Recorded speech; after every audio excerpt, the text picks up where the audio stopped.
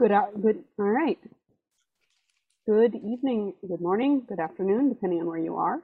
You are welcome to the Family of Jacob and the Sale of Joseph with Rabbi David Silber. This is a continuation of his ongoing Genesis class from earlier this spring and from this fall, and going back. It's a pleasure to have Rabbi Silber back. To have Rabbi Silber learning with us. This series will continue for about 5 sessions, and then we will continue a little more after Shavuos. And if you are following along with your own Tanakh, that is excellent.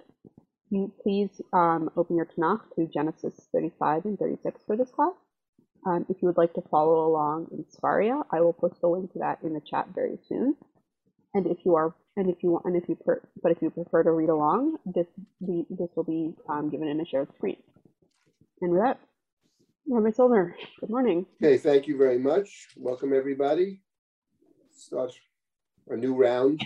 I speak from Yerushalayim, and good to be able to connect through Zoom. Okay, so we're going to be focusing. We've been moving through the book of Bereshit, and we're going to be focusing mostly from here on in on the story of Yosef, which really begins in earnest in chapter 37. But I just wanted to set the table for us before we jump into chapter 37. And that is that we all remember that Yaakov, who was forced to run away from home in chapter 28, upon leaving the land, took a vow. Yaakov said, if you take care of me, protect me, feed me, clothe me, bring me back in peace to my father's house, you will be my God. By that, Yaakov meant not only the God of my father, grandfather, or whatever, God of my parents, the God of my grandparents, but my personal God, and that is Yaakov took a vow, as it were, to do something no one else had ever done to that point, which is to build a family in which every member can be included, a kind of inclusive structure. The term Yaakov used for the inclusive structure is the word bayit. So Yaakov has promised to build the bayit, but that's conditional, Yaakov says, upon being able to return in peace to my father's house. Mishavti b'shalom el beit avi. And in fact, when God speaks to Yaakov in chapter 28, it's pretty clear that it won't be that simple to return. God said, I'm going to be with you. I'm not going to abandon you. I'm going to protect you.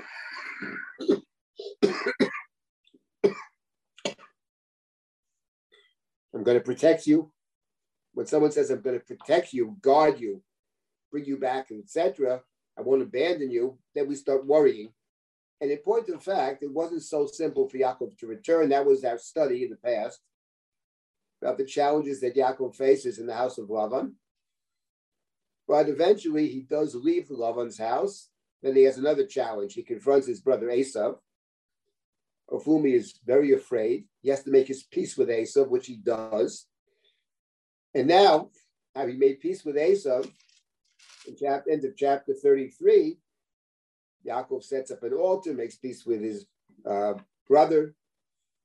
And then, when things would appear to be all right, there we have in chapter 34 the story of Dinah. The story of Dinah is problematic at many levels. Those of us in the class in the past have studied it together. And finally, Yaakov who was very frightened at the end of the Dinah story that the surrounding nations will destroy him and his family, but God protects Yaakov. Yaakov goes to Beit El. And God once again says that your name is not Yaakov, your name is Israel, Yisrael, Shemecha. And God promises Yaakov possession of the land. God promises Yaakov a dynasty of leaders, kingship. Back in chapter 35. That's the promise.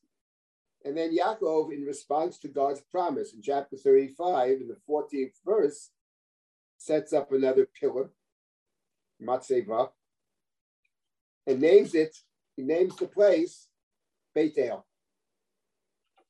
So things seem to be moving smoothly. All that remains for Yaakov to do, actually, is to fulfill his promise, which is, in the narrow sense, to go back in peace to his father's house. If you return me in peace to my father's house, and Yaakov promised to build the house. Here he sets up a pillar. He calls the pillar Beit El, the house of God. This place in which the pillar is set up is Beit El. And the end of chapter 35, in verse number 27, in fact, he goes to his father. That's Vayavo Yaakov el Yitzchak aviv Mamre Kiryat Arba Hi Chevron Asher Gershom Avraham v'Yitzchak. So in fact, he does go to his father, in peace to his father's house. And then the Torah then tells us of the death of Yitzchak and the burial of Yitzchak. We'll get to that in a minute. But in between the setting up of this pillar and naming the place Beit El in verse number 15, two things happen, which actually, I would say, place if not a cloud exactly, a question mark over Yaakov's ability to build the bayit. The first thing that happens is that Rachel dies. That's in verse number 16. Rachel dies in childbirth. His beloved Rachel dies in childbirth. And it's not just that she dies in childbirth, but that the Torah then tells us a story about the death of Rachel. So I want to just to pick that up, beginning in verse 17, and then we'll get to the second incident, then briefly discuss Esav, and then we will jump into chapter 37 and begin the story of Yaakov and Yosef and the brothers. 17, we are told by Ibata, when she was having trouble. This is chapter 35, verse 17, 35, verse 17.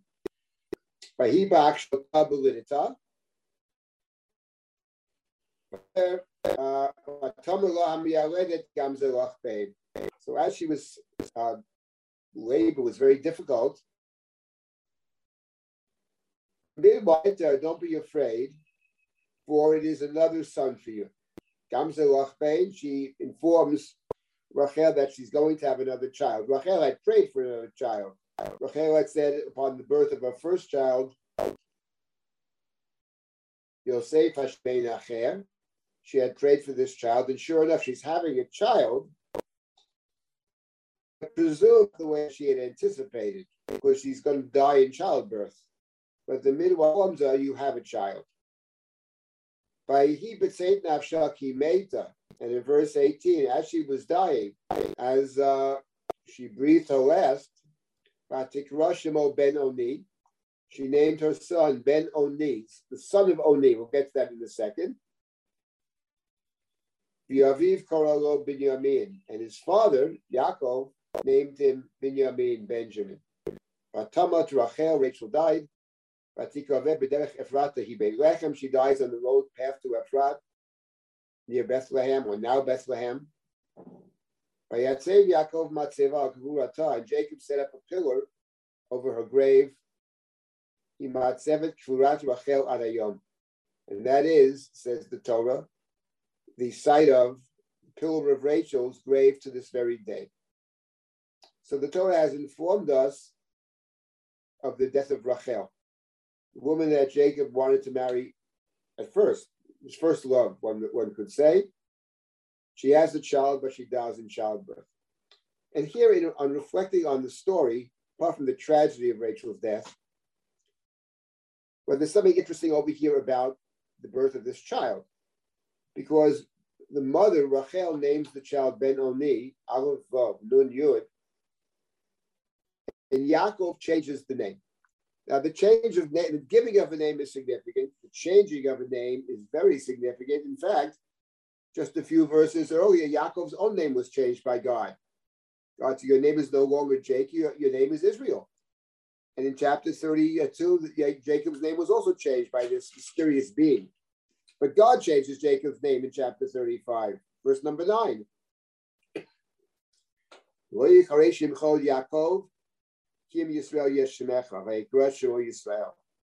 But beyond that, even apart from that, there's something else very striking about Yaakov changing the name.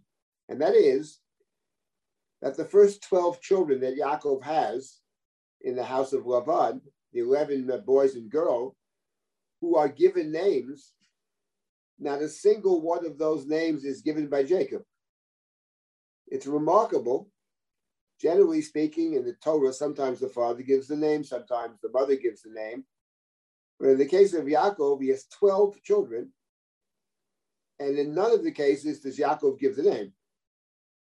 So it is quite remarkable that here, actually, in this last child that's born to Jacob, as far as the Torah records it, it's here, Dafka, that Yaakov gives the name. Not just gives the name, he actually changes the name. So we have to understand clearly, why did Yaakov change the name? What's the name that Rachel gives him, Ben Oni? And what is the name that Yaakov changes? What is the connection between the changed name and the initial name? Here, the commentaries are wondering, the classical medievals wonder what Ben Oni means. So basically, we have Rashi and the Ramban. Rashi says Ben Oni, Rashi thinks means my sorrow, son of my sorrow. Ben Oni, it's Rashi. The Ramban thinks that Ben Oni can mean strength, possibly means strength. Li'ein onim. It's not clear that it means only strength. And Yaakov changes the name.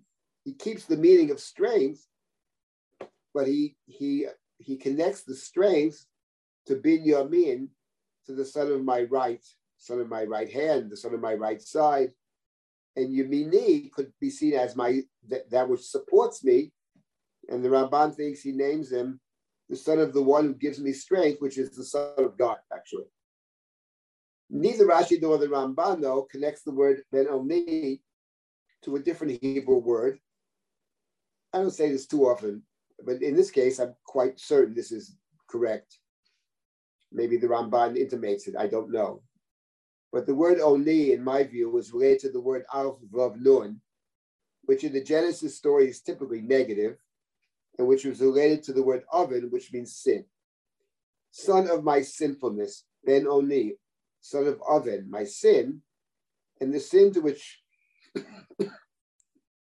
Rachel refers is the sin of stealing the Trafim. She stole the Trafim to have a child. Everything Rachel does in her story is to have a child. And the Trafim, the gods of the idols of her father, which Rachel takes, I would say she is not an idol worshiper in the sense she believes in idol worship, in the idol. But on the other hand, one could see her as using all avenues in order to secure the desired result, which is the child. She prayed to God, Yosef Hashem li bein acher. On the other hand, you want to hedge your bets, and therefore she also takes the Trafim. She takes them both. She has the Trafim on one hand, and she has the prayer to God on the other, and now she has a child. And one could see the name Ben Oni, son of my iniquity, son of my sinfulness, as a kind of confession. I took the Trafim to have a child, and the Trafim perhaps answered me, but not in the way that I anticipated. So that's and Yaakov will not abide that name. Yaakov doesn't want his son to be called the son of my iniquity. Yaakov prefers to say Benjamin, the son of my right hand, which is perhaps even to say that Rachel had also prayed to God, Yosef Hashem li bein acher. And Yaakov affirms Rachel's earlier prayer by naming the son Binyamin. That this interpretation is quite plausible is clear for many different reasons. I'll mention a couple of them. First of all, what's interesting is that the word oven, Aleph Vav Nun, appears several times in the Bible in connection with the word Trafim. The most notable of them is, of course, Shmuel's statement to King Saul. Saul being a Benjaminite, a direct descendant of Rachel. And when he refuses, when he fails to abide the mission of follow the rule of killing Amalek, the way Shmuel had told him to do it, Shmuel says to Shaul in chapter 15, Chatat kesem meri, your rebellion is like kesem, it's like divination. V'oven utrafim haftzar, your refusal to carry out God's word fully is tantamount to oven utrafim. We have throughout the Bible, several other places, the expression oven utrafim. So it's clear to me that what we have over here is a name which is called a confession. And what Yaakov is doing in changing the name then, Binyamin is saying, in effect, I'm going to, this son of Rachel is part of my family, and therefore can't have a name, Ben-Oni. I include him by giving him a different name of Binyamin, and perhaps he's saying, and we'll see this later in this book, in Breshit, he's saying more than that. He's saying that I also find a way to include Rachel. Rachel dies by derech. Rachel dies on the path. Not fully back yet, but not in Lavan's house either. Rachel dies by derech Ephrata, right? The word baderech appeared in chapter 35 earlier as well. Or did it not? Let's see. No, it appears only in this verse. It appears It appears later in the Torah. And when Yaakov tells over the story in Parshat Vayechi, Meito alai Rachel baderech. Rachel died baderech on the path, on the way back. So the question is, how does one view Rachel? How do we view Rachel through the lens of Sefer Breshit? Do we view her as one who's stuck with Lavan's idols, or do we see her as one who had broken from Lavan, is on the path back? One can see it either way. And what Yaakov chooses to do here and there later on is to see it as she's on the way back. She couldn't make it back. She died on the way back. But we include Rachel within the family.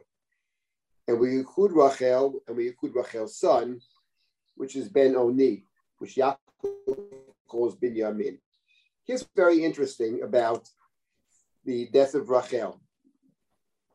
That the story of the death of Rachel actually has a parallel in the book of Shmuel. A very precise parallel in the book of Shmuel. Let me see if I can briefly just mention. That would be Samuel. Let's see. First Samuel, Shmuel Aleph, I think it's chapter 4. Is it First Samuel chapter 4? Let's see. First Samuel, where are you? First Samuel chapter 4. Yes, the end of chapter 4. Shmuel Aleph, the very end of chapter 4. And beginning in verse 19. The story is that the priests, the sons of Eli, are the priests in Shiloh, and they are very problematic. They engage in, they rip off the people, they abuse the people, they abuse God, they take their portion first. And God is determined to rid the people of the house of Eli altogether and to kill sons of Eli. And Israel takes the ark to battle, and the ark is carried by Chafli, the sons of Eli, and 4 of Shmuel, and the ark is captured and sons are killed and outed in the war. And Eli, the high priest, is waiting to hear what has happened. And in verse number 12 of chapter 4 of Shmuel, 1 Samuel, a messenger comes from the battlefield. It's very striking. It says, Vayorat ish binyamin min ha'maracha. A Benjaminite came in from the battlefield in verse number 12. That's very striking, that the Benjaminite comes, and he comes to Shiloh. His clothing is torn. Eli is waiting for the news. Eli is blind. He's waiting for the news. And finally, Eli doesn't know what's happening. He's waiting, but he hears people in the city screaming. And he wonders, what is the noise that I'm hearing? He can't see. Verse number 15, he can't see. So this person, this Benjaminite, tells Eli, I've come from the battlefield. What happened? He says, I've been Israel, and Israel has suffered grievous losses. Your 2 sons have died, and the ark has been captured. And when the messenger mentions the ark being captured, Eli falls backwards off his chair, and he dies. He breaks his neck, and he dies. He's an old man, and he dies. That's not the end of the chapter. And then in verse number 19, we have a little vignette in verse 19. So let's read the little vignette. It's a wonderful example of what we call intertext, the connection between texts. The connection is self-evident, actually, if you know both stories. And the question is what to make of the connection. It says, V'kalato eshet Pinchas hara. It says his daughter-in-law, Eli's daughter-in-law, the wife of Pinchas. Pinchas is one of the 2 sons of Eli, the corrupt priest. She was about to give birth. Hara lalat. It's like loledet without the dalet. But she heard the news. And that her father-in-law and husband had died. This terrible news. And she was crouched down, and she gave birth. She was seized with labor pains. So she's giving birth prematurely. And in those days, that was extremely dangerous. As she is dying, the women standing around her said, Al tiri, ki ben yoladet. Don't be afraid. You've given birth to a son. Lo anta v'lo shata liba, but she paid no attention. Vatikra lanar, she named the child Ikavod, Ichabod. Ikavod means no glory. She named her son No Glory, Lemar, saying, Galak Kavod b'Yisrael. The glory has departed from Israel. Referencing the taking of the ark, the holy ark the ark of God had been captured by the Philistines, and concerning her father-in-law and her husband, the high priest and his son, the death of her husband and the high priest, Eli.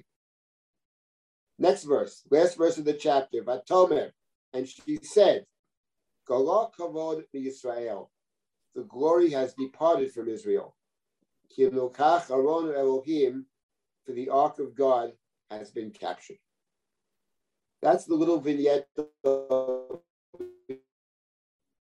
beginning in the story of Mrs. Pinchas, who dies in Shabbos, giving birth prematurely. Anybody who's the story, who knows the Chumash, cannot help but of the story. Sorry, the story of Rachel. Unavoidably, its 2 stories are very, very similar. There aren't too many women in the Bible who die in childbirth. I don't think there are any others altogether. And in both instances, there's somebody around talking to her. In the first instance, in Rachel story in chapter 35, it's the midwife. In the second instance, it's the women standing around. Of course, in the second instance, it's not the midwife, because she wasn't expected to give birth yet. So there's no midwife. Midwife is there at the appointed time, but this is premature. There is no midwife. So the women standing around. In each case, the words, though, of the women standing around or the midwife are words of consolation. That's where the stories are similar. Now, where do the two stories differ? In our story, and another parallel to the two stories is obviously that in both stories, the name given is a negative name. Ben owns my iniquity is a negative name. And clearly, ikavod, non-glory, glory having departed. There is no kavod. And the word kavod, by the way, refers typically, often in the Torah, to the presence of God.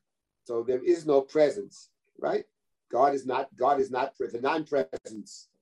So those are negative names. Now, what is the difference between the two? Notice, by the way, that in the story over here, the one who informs everybody is from Benjamin. It's also striking. A Benjaminite ran from the battlefield, right? Ish Binyamin min Amaracha. Let's look at the story in Shmuel. She named the child Ikavod in verse number 21 for two reasons. She gives two reasons. The ark has been captured and the death of her father-in-law and her husband. Right? But then we have verse 22. Vatomer, it starts, and she said, she made another statement. Gala kavod mi Yisrael, the glory into exile, for the ark of God has been captured. And in verse number 22, she mentions only the ark. She doesn't mention the husband or the father-in-law. So what is that about? So I'll make a suggestion, and I'm happy to hear what anybody wants to add or suggest. The point is that what she's saying is the significance of the story in the book of Shmuel, that the ark has been captured. The significance is that the institution of Shiloh, run by the priests, by Eli, by his sons, the temple of Shiloh is destroyed. Shiloh will never come back to life. It's the destruction of Shiloh, which is parallel in a sense to the destruction of the temple in Jerusalem. The prophets compared those two. Shiloh was the central temple of Israel. The glory is gone. And the point of verse number 22 is she reiterates, she emphasizes, no, the glory is gone. Ikavod, that's gone. Because in fact, she repeats what she said in the previous verse in conjunction with the ark of God. The glory has departed from Israel, for the ark has been taken, which reaffirms that the ark is taken forever. But it also says something else. You can't console me. You can give me consolation. Life and death, you know? That's life. People die and children are born. And so the birth of the child, in some sense, can be seen as consolation. But the capture of the ark, she says, for that there is no consolation. Shiloh is permanently, forever destroyed. And what marks the destruction of Shiloh, actually, is very striking. What marks this destruction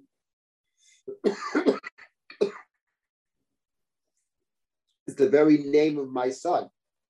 Ikavod, Ichabod, no glory. In other words, Ikavod is a living testimony to the fact that, in fact, Golak Kavod mi Yisrael, the ark has been permanently set aside. As far as Shiloh is concerned, there is no ark.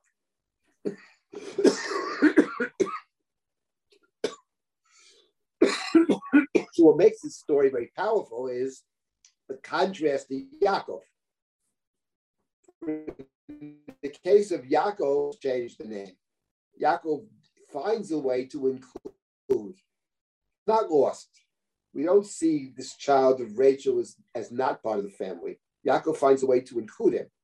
But in the case of the book of Shmuel, of course, the book of Shmuel is replete with all these brilliant moves on the part of Sefer Shmuel.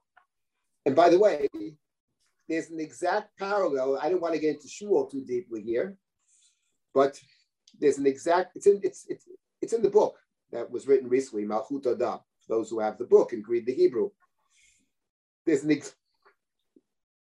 exact parallel to Ikavod in Sefer Shmuel. What is the parallel to Ikavod?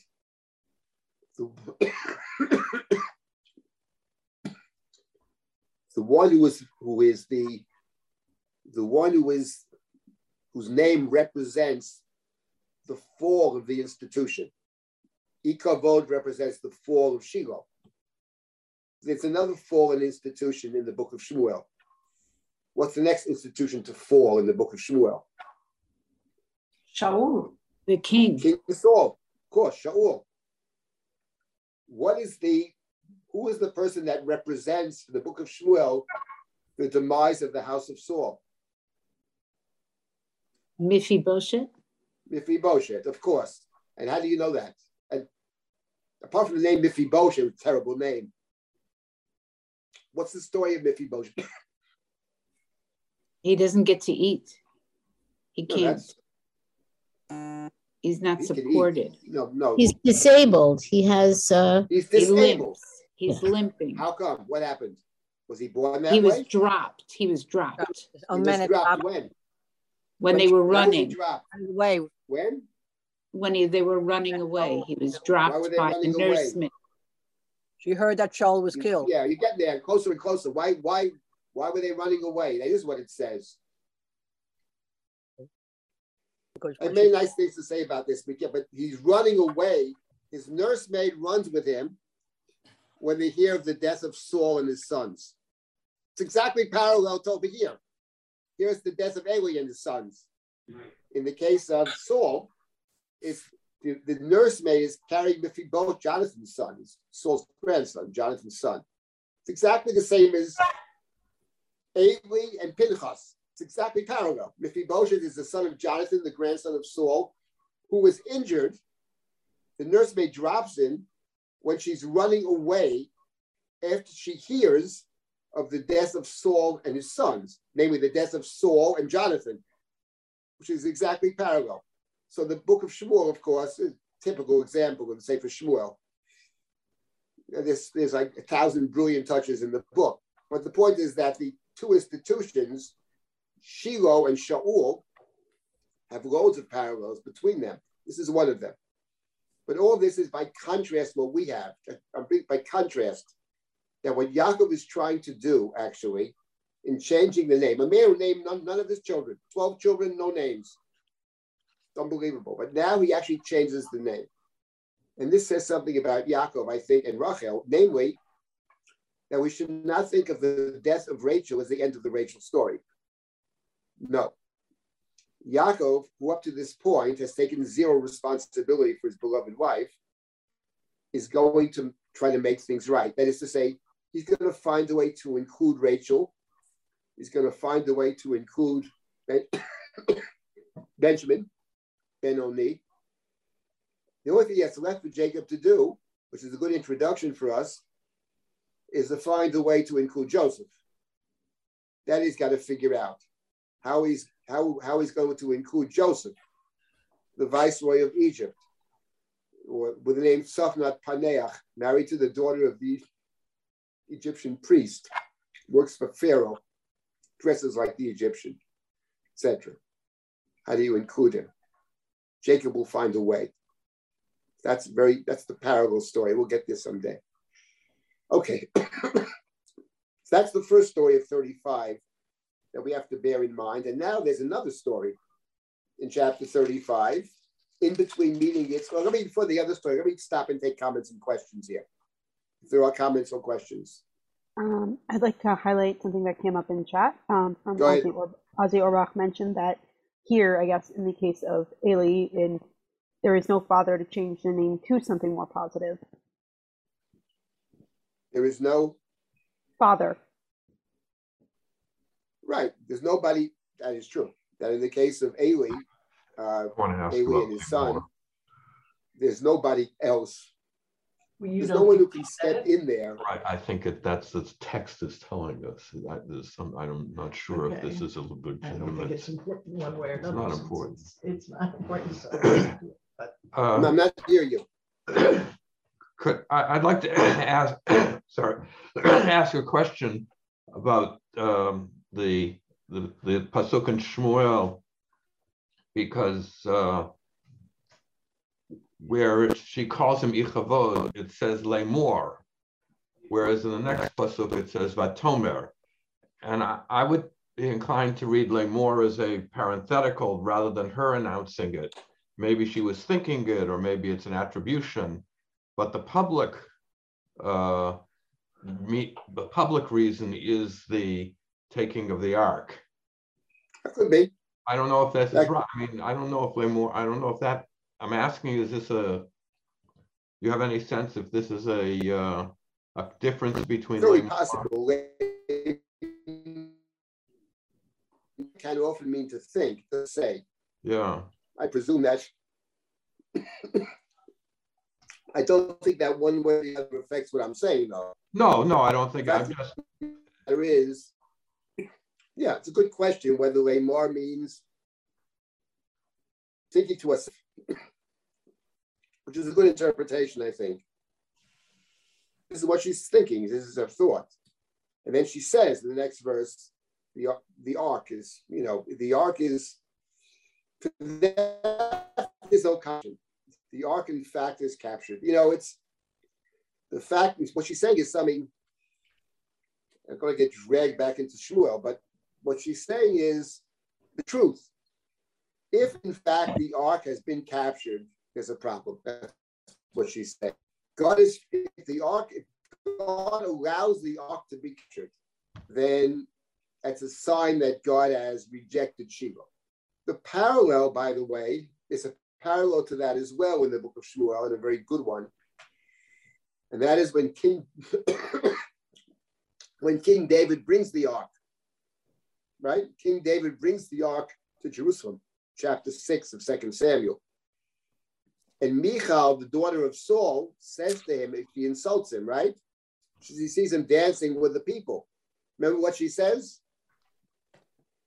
Manichbad hayom melech Israel. Oh, how much glory you have, Manichbad. Hashem Nigla, who revealed himself, right? Ki galot niglot achad harekim. Essentially, galak kavod. She says, "What you're dancing like a lowlife with the slave girls? What is this? You have no sense of honor. Galak kavod, the glory, the honor, the reverence of the position seems to have departed from you." To which David, nastily but truthfully, says, listen, God who chose me over you in your father's house, right? That's how I derive the glory. Imami, with those low lives, right? With them I will find glory. Now, who's right, David or Michal? And the answer is David's right. How do you know David's right? Because the ark has come. Because in point of fact, is the ark. So the very fact that the ark has arrived, right? The ark has returned, is a demonstration that Galak Kavod is not right. But Mrs. Pinchas prophetically says the truth. Shiloh is doomed forever. Now we know that already from the book of Shmuel. God has said it. I rejected Shiloh. But Mrs. Pinchas makes it clear. But my point is, when you read Shmuel, you do get, then looking at our story, you appreciate what Yaakov is doing. The name where Yaakov is stepping in and saying, 1 second, this guy never named anybody, saying, no, I'm not going to let it sit this way. No, Benjamin is my son. Benjamin is part of the house. Benjamin's very important. So is Rachel. So we're going to give him a different name. Binyamin. We'll come back to this later in Breshit. Anybody else for comment? Rabbi Silber, Yeah. It's Sandra. Yeah, hi. Is there a connection by the fact that also with regard to the death of Rebecca, while it isn't connected actually to the birth of Jacob's children, we see the nursemaid and the implication of the death of Rebecca.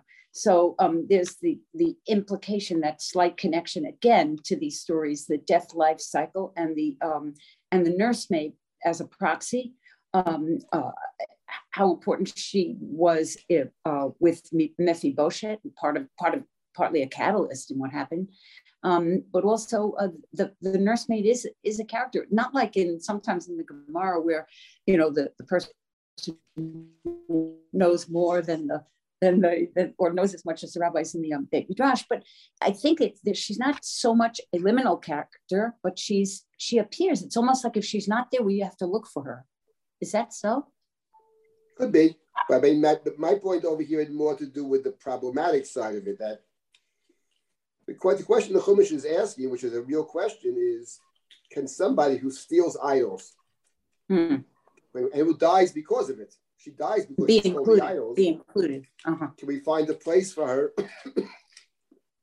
within the family? And my point is that Yaakov, I think, is saying yes. Yaakov is claiming that he's going to attempt to keep Rachel in the fold. And not just Rachel, but Rachel's children as well. I think he sees that as one of his important missions. Isn't it also, side of the family is problematic. Isn't it also significant that she prayed to God? In other words, she wasn't monolithic in what she did. She wasn't only an idol thief. For sure. She also first she asks Jacob to ask God for children, and then she goes to the Drisha Institute. So, in a kind of way, For sure, I totally agree. And that's how Yaakov chooses to see it. Fundamentally, she was seeking God's help. Yes. People out of desperation do all kinds of things. That's out of desperation. But fundamentally, he prefers to judge her favorably. He gives a generous assessment of Rachel. And of course, the later prophets were even more generous assessment. But yeah, for sure. It's sort of setting up the stage for the future in this larger question about the family. So that's one story. And then we have, let me just wait one second. Let me just get some water or something. I'm just recovering from a little illness here. So just one sec. I'll be back in 10 seconds. We'll be back. Yep, we'll be back soon. And I guess meantime, I just want to remind people quickly, since we're having discussion and all these great questions, if you are not actively speaking, can you mute yourself? Because otherwise, if you have background conversations or street noise or whatever, we'll hear you. But I don't know. Otherwise, it's been great to see everyone back. Will the second class start this Thursday? Yes. The class that Rabbi Silber had postponed will be starting again this Thursday. And please keep your ear to the ground about any extra classes added on at the end. Yes. Can I ask you a question? Yes. Yes, certainly. Oni, when she would say it, would it have sounded the same with an aleph and a vav? And an ayin. Yeah, an aleph and an ayin, exactly. No, I don't think so. I think those are... They're the same. The Sephardim don't pronounce them the same, and I'm sure that's the accurate. The ayin has more of a guttural. A guttural, right. But Ashkenazim pronounce them the same. I don't know how they pronounce it in those days. Who knows? In the dictionary, it's the same. I'm sure right. It's not the so same. We have no idea how when Rachel said it, right? It's written Aleph Vav. We know how it's written. That's what we know. Right. It's written Aleph Vav Nun Yud. It's written with oven. Oh, the word own is a negative word. Joseph marries the daughter of Cohen On, right? Right. Own is negative. There's no question. It is true, as the Ramban says, Ein Onim, own can mean strength. That is true. But in the book of Genesis, own is bad word, okay? Isn't Reuven called Reshit Oni? Isn't Reuven called Reshit Oni? Right, that's son of my strength, right. That is strength there. That's true. There you have strength. That is correct. That is in Genesis. That's right. But overall, with an ayin, it could, but with an ayin, it could be stripped of anything. Oni is also a negative word. And we always interchange aleph and ayin very often. Very often. Right, you may interchange them, but they're two separate, they're related words. Oven, they both mean sinfulness. Oven is a sin, and oven with an aleph is a sin. That's true. All right. But there are two different letters. But in any event, it doesn't really, the point is, look, the fact is Jacob changed the name. Right. If it were a wonderful name, he wouldn't have changed it, right? So obviously, right. He saw something negative. By the way, in the prophetic writings, several times you have the contrast between Beit El and Beit Oven. You can go check it with your concordances. Beit El and Beit Oven. It's in Micha and several of the prophetic writings. Beit El, and the opposite of Beit El, God's house, is Beit Oven, which is very striking. And of course, Jacob has promised to come back to Beit El. And in Beit El, you can't have, it's what Jacob said in chapter 35 to his family, get rid of the idols. We're going to Beit El. You can't have idols in Beit El. So yes, Rabbi, the medievals and others are want to see Rachel most favorably. We all do. But in point of fact, she does die in childbirth. And now there's something else about dying in childbirth, which is this. The story of Rachel, is all about her desire to have children. Her sister has children, she has no children. And in the beginning of that story, in chapter 30, she goes to Yaakov. Havali banim v'yimayin meta anochi. Give me children, she says, or else I'll die. And Jacob says, what am I, God? He gets angry. Vayicha Yaakov b'Rachel. He gets angry at Rachel. What am I, God, who's prevented you from having children? Rashi looks at that. Rashi says, I prevented you from having, I have plenty of children. You got a problem, lady. What do you want from me? That's how Rashi reads it. Right? He's punished for that reason, says Rashi. But the point is, one can only wonder, as one often does in life, what if he had spoken differently? What? Because at the end of the day, she dies having children. So in other words, the question is, if you're Yaakov, you're wondering, no question, all these years, and when the Trophim were taken, whoever took it should die. He didn't say we're all responsible. He said the one who took it, that's their problem. They should die. And now she does die. And she dies, I think, not because she believes in Trophim, but because she's a desperate person. Desperate people do desperate things. And now if you're Yaakov, you have to wonder to yourself, if I had acted differently all of these years, would we come out with the same unhappy result or not? I have no answer to that question. But I do believe that the story of Yaakov and Rachel does not end over here in the way it begins over here. Because I think Yaakov is set out on a path now to find ways to include Rachel in the Bayit. Rachel is incredibly important to be in the Bayit, as is Yosef and Binyamin. Without them, you have no Bayit. And Yaakov will set out to include them. And as we'll see when we get later on in the story, he uses the same device in both stories.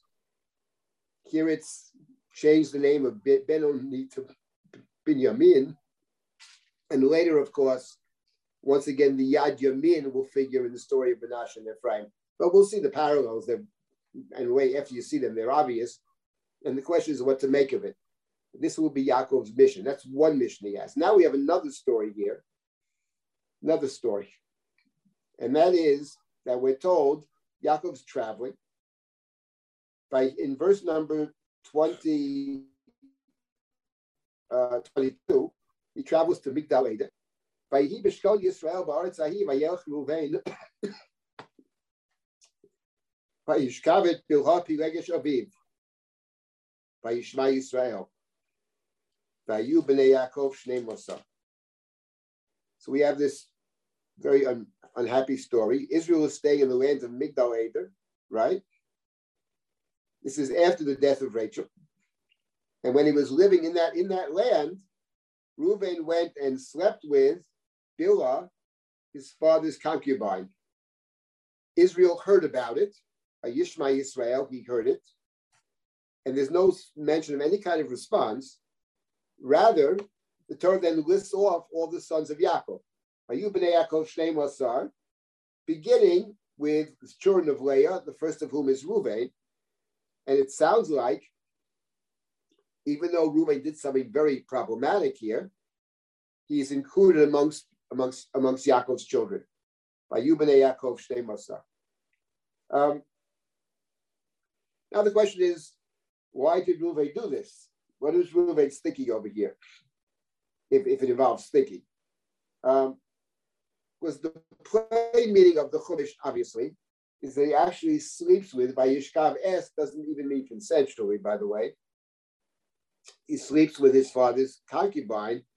You could also say with his father's wife, because Bilhah is yes, maybe she's not Rachel and she's not Leah,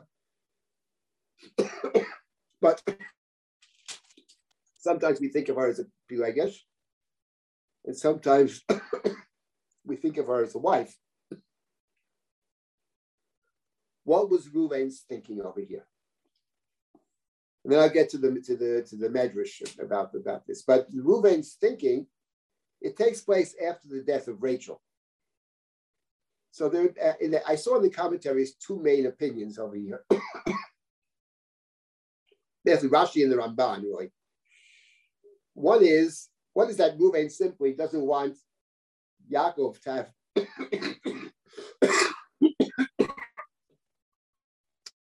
children, because he's the firstborn. He gets an extra portion.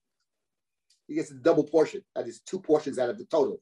So if there are 12 sons, let's say, then there are 13 portions. He gets 2 13ths. If there are 18 sons, he gets 2 19ths. So so he loses out. The more kids, and now Rachel has died. Maybe he's not so concerned about his own mother's side of the family, but he wants to disqualify Bilhah from having any more children. So he sleeps with her, and the Rambam, that's what it means by Yubin Yaakov Shnei Masar. There are no more children born after this. After this, there are no more children. That's one approach. And then we have the other possibility, the other approach, which is not so much that he's concerned about his portion, but he doesn't want, once Rachel has died, he says or thinks to himself, it's one thing when Rachel was alive, she was a rival of my mother. But once she's gone, why should there be any vestige of Rachel left? Bilhah, after all, is Rachel's concubine. Each wife had a concubine. Leah had Zilpah, and Rachel had Bilhah. Rachel was the one who initiated the idea of giving this woman to Yaakov as a wife. So the attempt over here, the act of Reuven is a statement made in defense of his mother. That essentially is the different approach.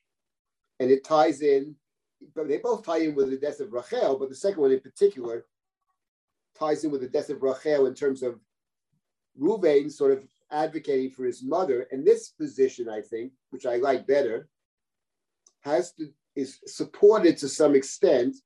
If we remember the story of the mandrakes, the Dudaim, there it says Reuven went out to the field and he found mandrakes and he brings them to his mother. Mandrakes are a fertility pill. So he's getting in the fight between Rachel and Leah for Yaakov's affection. Via the children, this particular son of Leah gets involved in that struggle. One should not get involved in. It's not his business. But he brings them to his mother. In fact, Leah said to Rachel, when Rachel says, give me some of those mandrakes, and Leah says, isn't it enough you took my husband? But you take also the mandrakes of my son? It's my son. He's on my team. What are you trying to do? Trying to, snatch one of my key players? He took my husband already. So this actually, it's interesting in terms of looking at Reuven as somebody who sees himself, maybe because he's the oldest, as somehow a peer, not a son, but a peer. And this idea of this incident of sleeping with your father's wife, we have this later, of course, in the book of Shmuel. That's what Avshalom does. And there, clearly, it was an act of displacement, an act of hostility.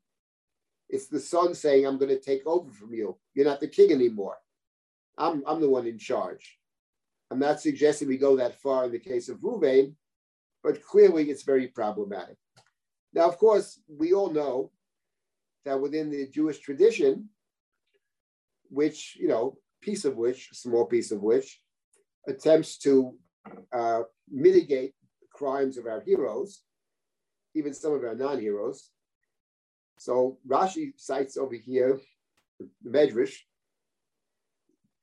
that Reuven didn't actually sleep with his father's wife, but rather, says Rashi, he moved her bed. Bilbel, he literally mixed up the beds. He didn't actually. I don't know if Rashi means he moved his bed out of Bilhah's tent. Maybe that's what Rashi has in mind. But I find that actually very interesting. Interesting is the Ibn Ezra. The Ibn Ezra cites this Medrash and says, it's interesting, cites the Medrash, says, Rabotenu Pirshu Bilbel Yitzuali. The rabbi said he moved the bed. And that's a wonderful thing to do, he says. And he quotes a verse, it is best to cover up embarrassing things. So the Ibn Ezra doesn't for one instant believe that's actually the pshat, but he praises Chazal for trying to cover up what is manifestly the pshat in the pasuk. I don't think Chazal ever believed for a second that that's what it means, but I think that this actually is a very interesting idea of moving the bed. And I wonder what it means, because we have to remember that the whole story of Rachel and Leah to begin with, what in the world happened the first night of marriage, right? Something strange took place. He thinks he's marrying one woman, and he ends up sleeping with a different woman. So the idea of Lubabel, to mix up the beds, is not so innocent, even in the rabbinic statement. There's something interesting about the rabbinic statement. But the point over here is, getting back to our bigger project, is that this incident raises all kinds of questions about Yaakov's dream and maybe Yaakov's ability to build the family. Because chapter 35 has his eldest son sleeping with one of his wives, no matter how you explain it, whatever it certainly is a hostile act. And in the previous chapter, we have Shimon and Levi getting into a quite bitter argument with their father. So chapter 35, now the oldest three sons of Jacob have expressed their, either by word or by deed, expressed their unhappiness with Yaakov's behavior. And this is Yaakov has to build a family out of this. So it raises a question for us, even before we get to the Yosef story. It raises the question, how will Yaakov be able somehow to bring all the pieces together? The Chumash here does suggest he will be able to do it by Vayu b'nei Yaakov shnei masar. Jacob had 12 sons, and it lists all the names. But again, it certainly does not eliminate the question we all have about how we will be able to do that. Okay. Before I just complete chapter 35 and say a word about chapter 36, if anybody has any comments or questions Rabbi, in terms of this introduction to our study. Rabbi, Yes. do you think that Yaakov knew that Rachel stole the trophy?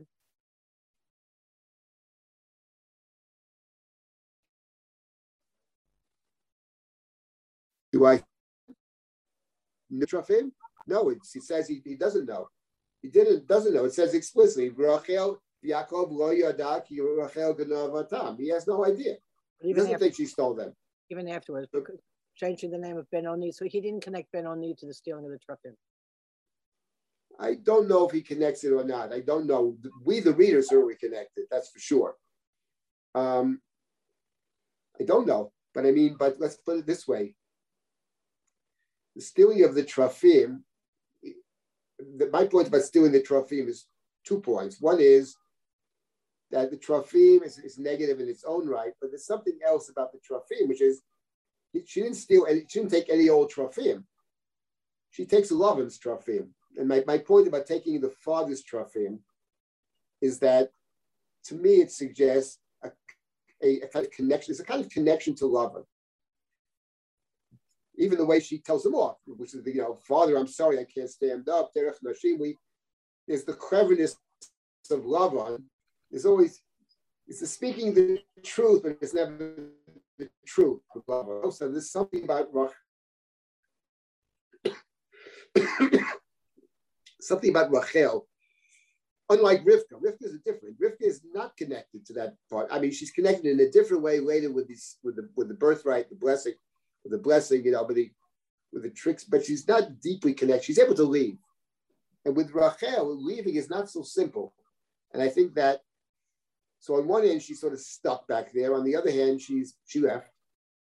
And my point is that Yaakov will, I think, and this to his greatness actually, that's what Yaakov will be able to do. Yaakov will figure out a way that everybody, the wives, the children, everybody finds their place. Not that everybody's a saint, not that anybody is perfect, including Yaakov, but that's the human condition. Yaakov will find a way somehow to make it work. He has to square himself with Lavan. He has to deal with Esav. He has to deal with the family, all kinds of problems. And he's at the heart of the problem. The jealousies, the competition, the favoritism, and all that.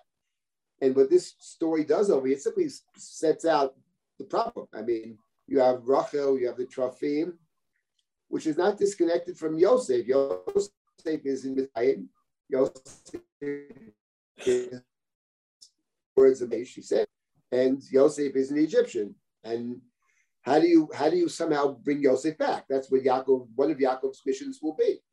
You need Yosef. Yosef is great. So how do we bring him back? He's also problematic. He will the way, which he will do. Okay.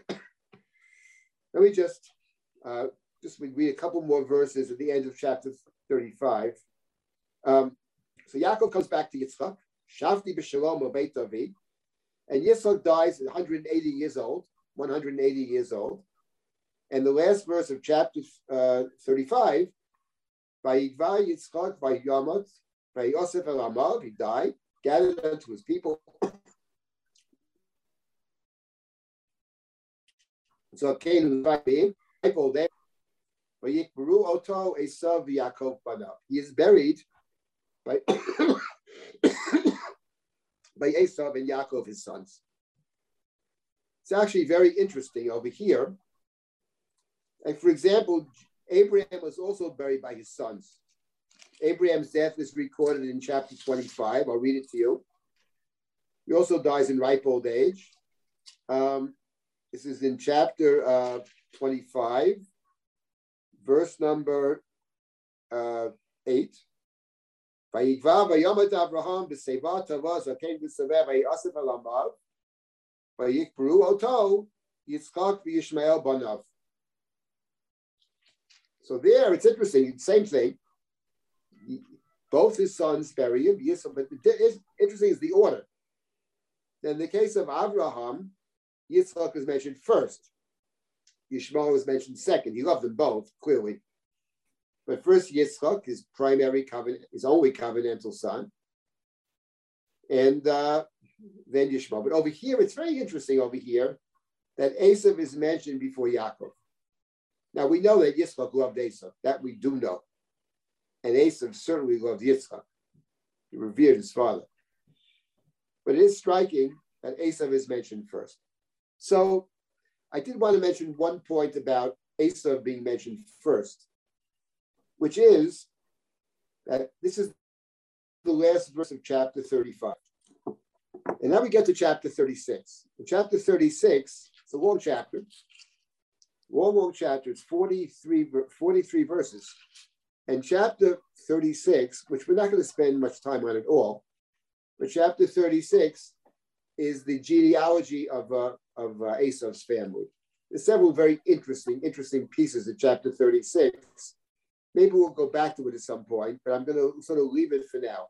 But what the chapter 36 is, Eila Toldot Esav, 43 verses. Chapter 37 is Vayeshev Yaakov V'eretz Megurei Aviv V'eretz Canaan, Eila Toldot Yaakov. This is the story of the line of Jacob. And then in chapter 37, The Torah doesn't give us the name of Jacob's children. It's already given us the names of Jacob's children. But chapter 37 starts with a story. This is the generation, the line of Jacob. First word is Yosef. Yosef was 17 years old. And this is very, very typical. We have in Sefer Bereshit, very typical. Sefer Bereshit consists of stories and genealogies. Genealogies. It's really a bunch of genealogies. But the Torah, when it has a deep interest in a particular person, it stops the genealogy and it tells a story. So when it comes to Esav, he gets a nice chapter of his own, chapter 36, 43 verses. It's a bunch of names, etc. But it doesn't really tell us story. It gives us the names. As opposed to, in contrast to Yaakov, Ela told Yaakov, that's a different story. With Yaakov, the Torah stops and it tells us the story. And the reason for this, actually, I mean, we all know that Jacob is the hero of the book. But what's interesting is another contrast between chapter 36 and chapter 37. Esav comes first. And the reason Esav comes first, the Ramban says it, is very simply, the blessings of Esav precede the blessings of Jacob. Jacob's whole life is his life of suffering. Esav's life is a life of great wealth and power. In fact, in chapter 36, it's very striking that in chapter 36, in verse number 30, I can see it in the slide, verse number 30, I think it is. 31, verse 31, chapter 36, verse 31.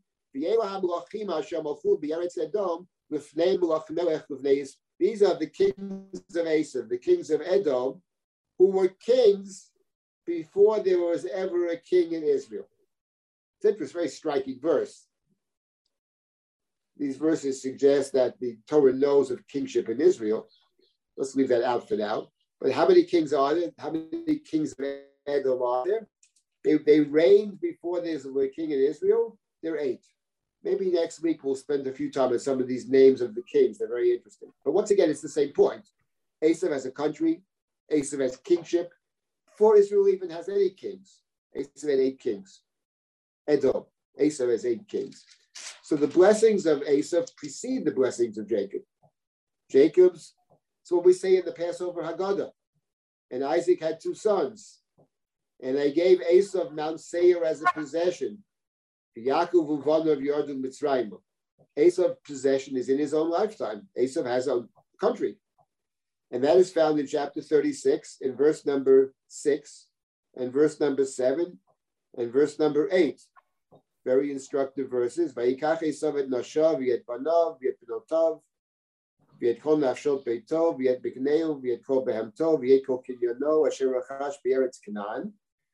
Vayelech el eretz mipnei Yaakov achiv. Ki haya v'chusham rav mishevet yachdav, v'lo yachlo eretz megureihem l'aseit otam mipnei mikneihem.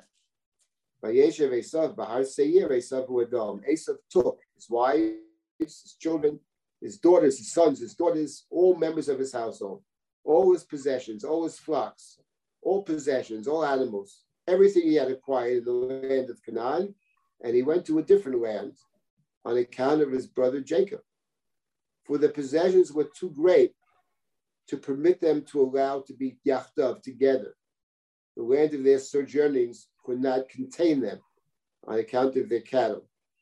Esav dwelt in Mount Seir. Esav is Edom. So Esav leaves. What it means the land can't divide them both. It's a big land. Good question. But chapter 37 begins, Vayeshev Yaakov b'eretz megurei aviv. In contrast to what it says about Esav, but Yaakov did dwell in the land of his father's sojournings, in the land of Canaan. These are the generations, the line of Jacob, and now we have a story. So when it comes to Esav, who comes first, there's a bunch of names, but there's no story. The Chumash it's not a story the Chumash has an interest in. The story the Chumash has the interest in is the covenantal story. That's the story of Jacob. Esav is certainly important. Esav has his blessings, in contrast to Jacob. Esav has his own land. It's a land that God, in fact, gives him. The Torah makes this point in the book of Devarim. Don't start up with Edom. Don't start up with Esav, because that land belongs to them. I gave them that land. I gave them that land. And just to conclude with the following observation, what is the proof in the book of Devarim that God gave Esav their land? That's what the Torah says in Devarim. I gave Lot, Moab, their land. Don't start up with them. I gave Ammon their land. Don't start up with them. I gave Esav his land. Don't start up with them. And I'm going to give you your land. That's your land. Everybody has their own land. The proof in Sefer Devarim, it's very striking. The proof in Sefer Devarim is that before Esav was there, a different nation was there. The name of the nation that was there in the book of Devarim that preceded Esav is called the Chori. And the Chori are so powerful that if Esav dispossessed them, it had to be with God's assistance. And actually, the idea of the Chori, Esav and the Chori, being somehow connected to each other, is one of the main subjects of chapter 36. Because in chapter 36, we have, beginning in verse number 20, Elu b'nei Seir hachori yoshvei haaretz. These are the sons of Seir the Chori, who once dwelt in the land before Esav. Before Esav. And it gives the names, starting with verse number 20, the clans of the Chori, all the way down, including up to and including verse number 30. So that already is anticipated here in chapter 36, that Esav's land belongs to Esav. Esav's land is the land of the Chori, it's their land.